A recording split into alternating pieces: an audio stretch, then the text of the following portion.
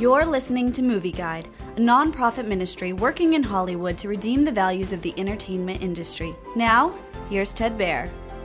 Train to Busan presents Peninsula, a science fiction humor movie about a former South Korean soldier stranded in Hong Kong with his brother-in-law after Korea's infected with zombies. A local gang recruits them and some other people to retrieve $20 million that's stranded in a truck in a port city. The gang ship will pick them up if they can get the truck to the seaport. The mission doesn't go as planned, however, and the ex-soldier must rely on a mother and her two daughters to retrieve the truck and meet the ship. Train to Busan presents Peninsula, has non-stop action, but the cinematography is often dark, so some of the action gets lost.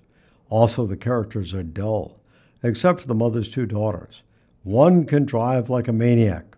Her little sister has a cadre of little robot race cars with flashing lights to distract the zombies. Eventually, the hero decides to do his utmost to save them and their mother.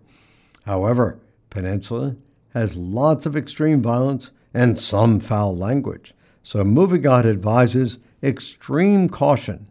For Train to Busan presents Peninsula.